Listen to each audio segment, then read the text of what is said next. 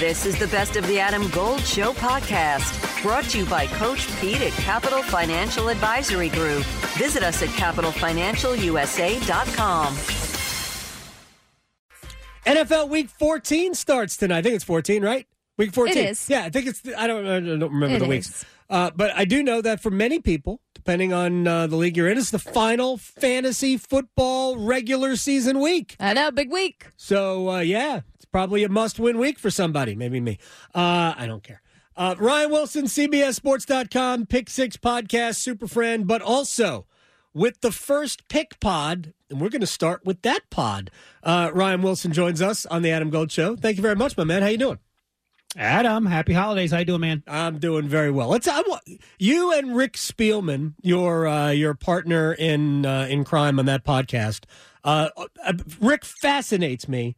And the last time you were on, we talked about what he had to say about Caleb Williams in terms of better prospect than anybody basically he's ever seen other than Andrew Luck.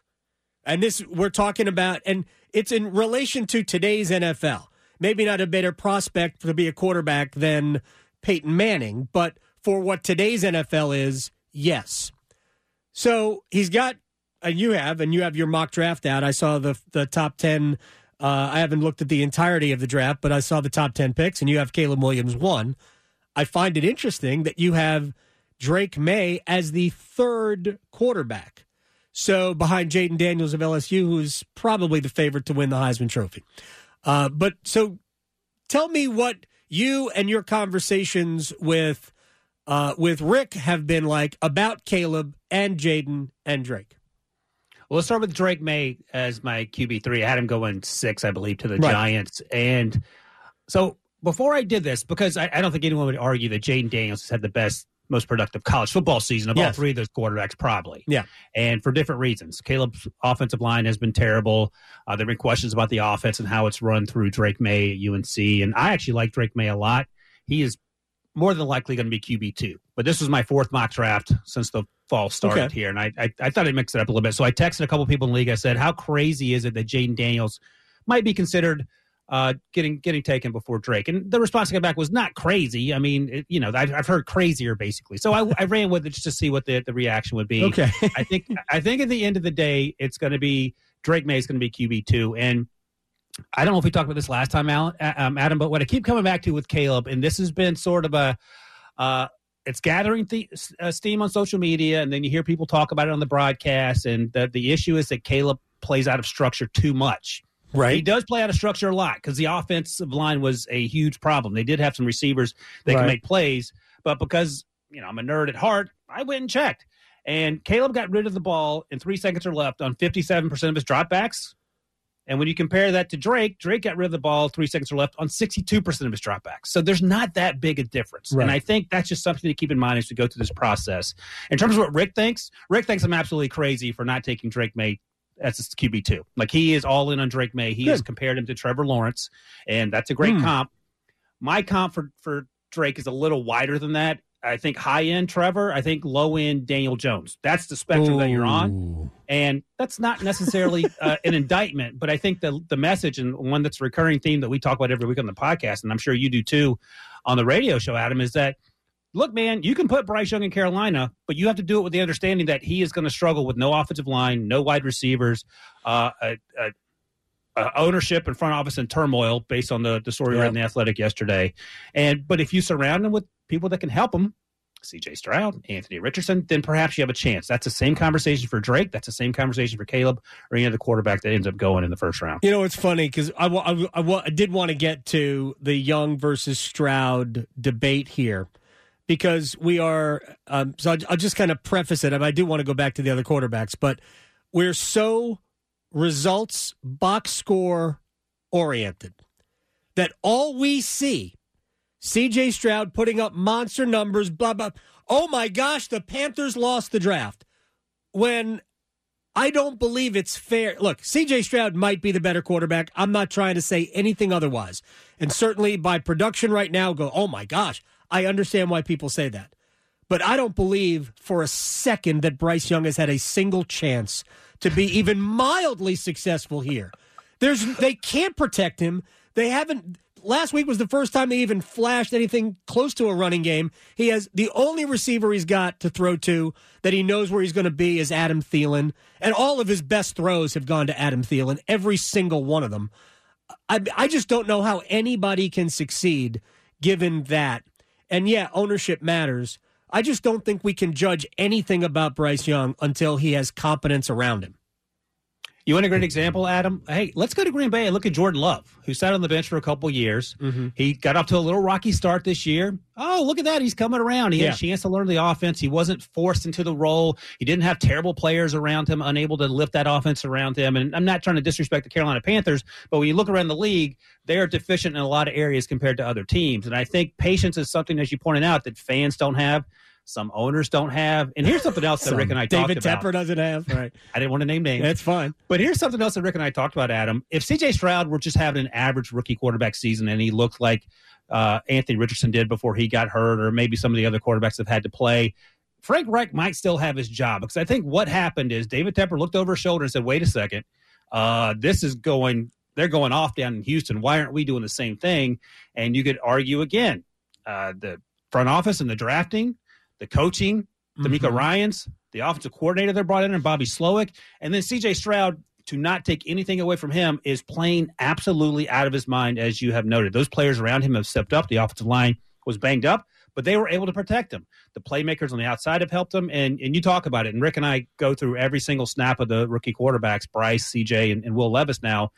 And we're having the same conversations that you're talking about. Like, Bryce doesn't have a chance. Has Bryce played great? No, he has not. But there are glimpses that you see from Alabama that you would like to see more consistently, and that just hasn't happened yet. Yeah, again, I think he is in a lot of ways, I think he is similar to Brock Purdy in that he anticipates throws, right? I think he's that type of a quarterback, and when you don't know where your wide receivers are going to be, he doesn't trust them.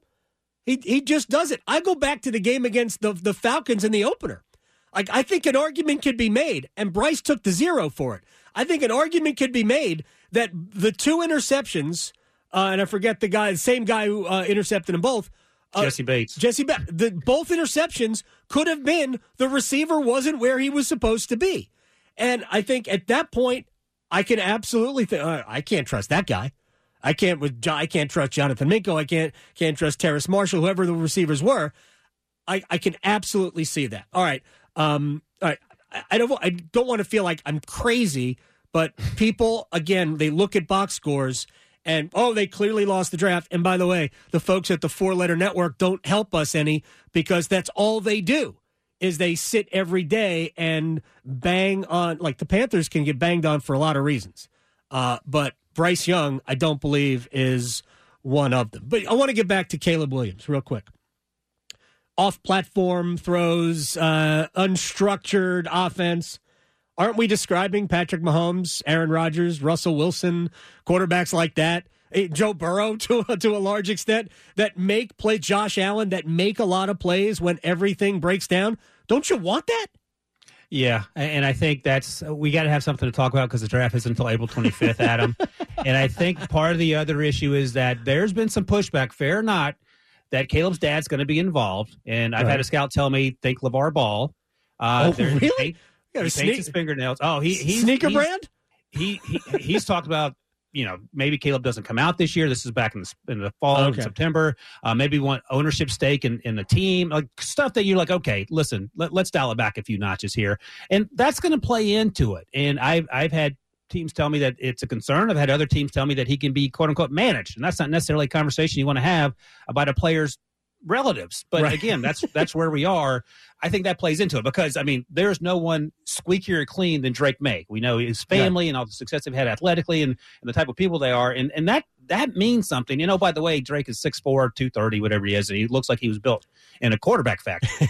So all those things are going to be taken into consideration. But in terms of strictly what you see on the field, there is no doubt in my mind that Caleb Williams is a special, special talent. And can he play in structure? Yeah, he can. Does he do it a lot? Not as often as maybe an NFL team would like. But to your point, the things he does out of structure, one other person on planet Earth can do it, maybe two.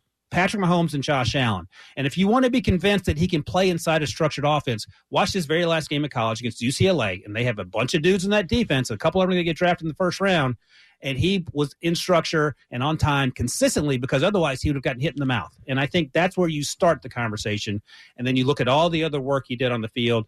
The off-field stuff will take care of itself in terms of the interviews and how teams deal with that. But in terms of the way he plays football, I don't know how you can't love what he brings to a team. Yeah, I also, if I'm an NFL franchise, he's going to be a professional.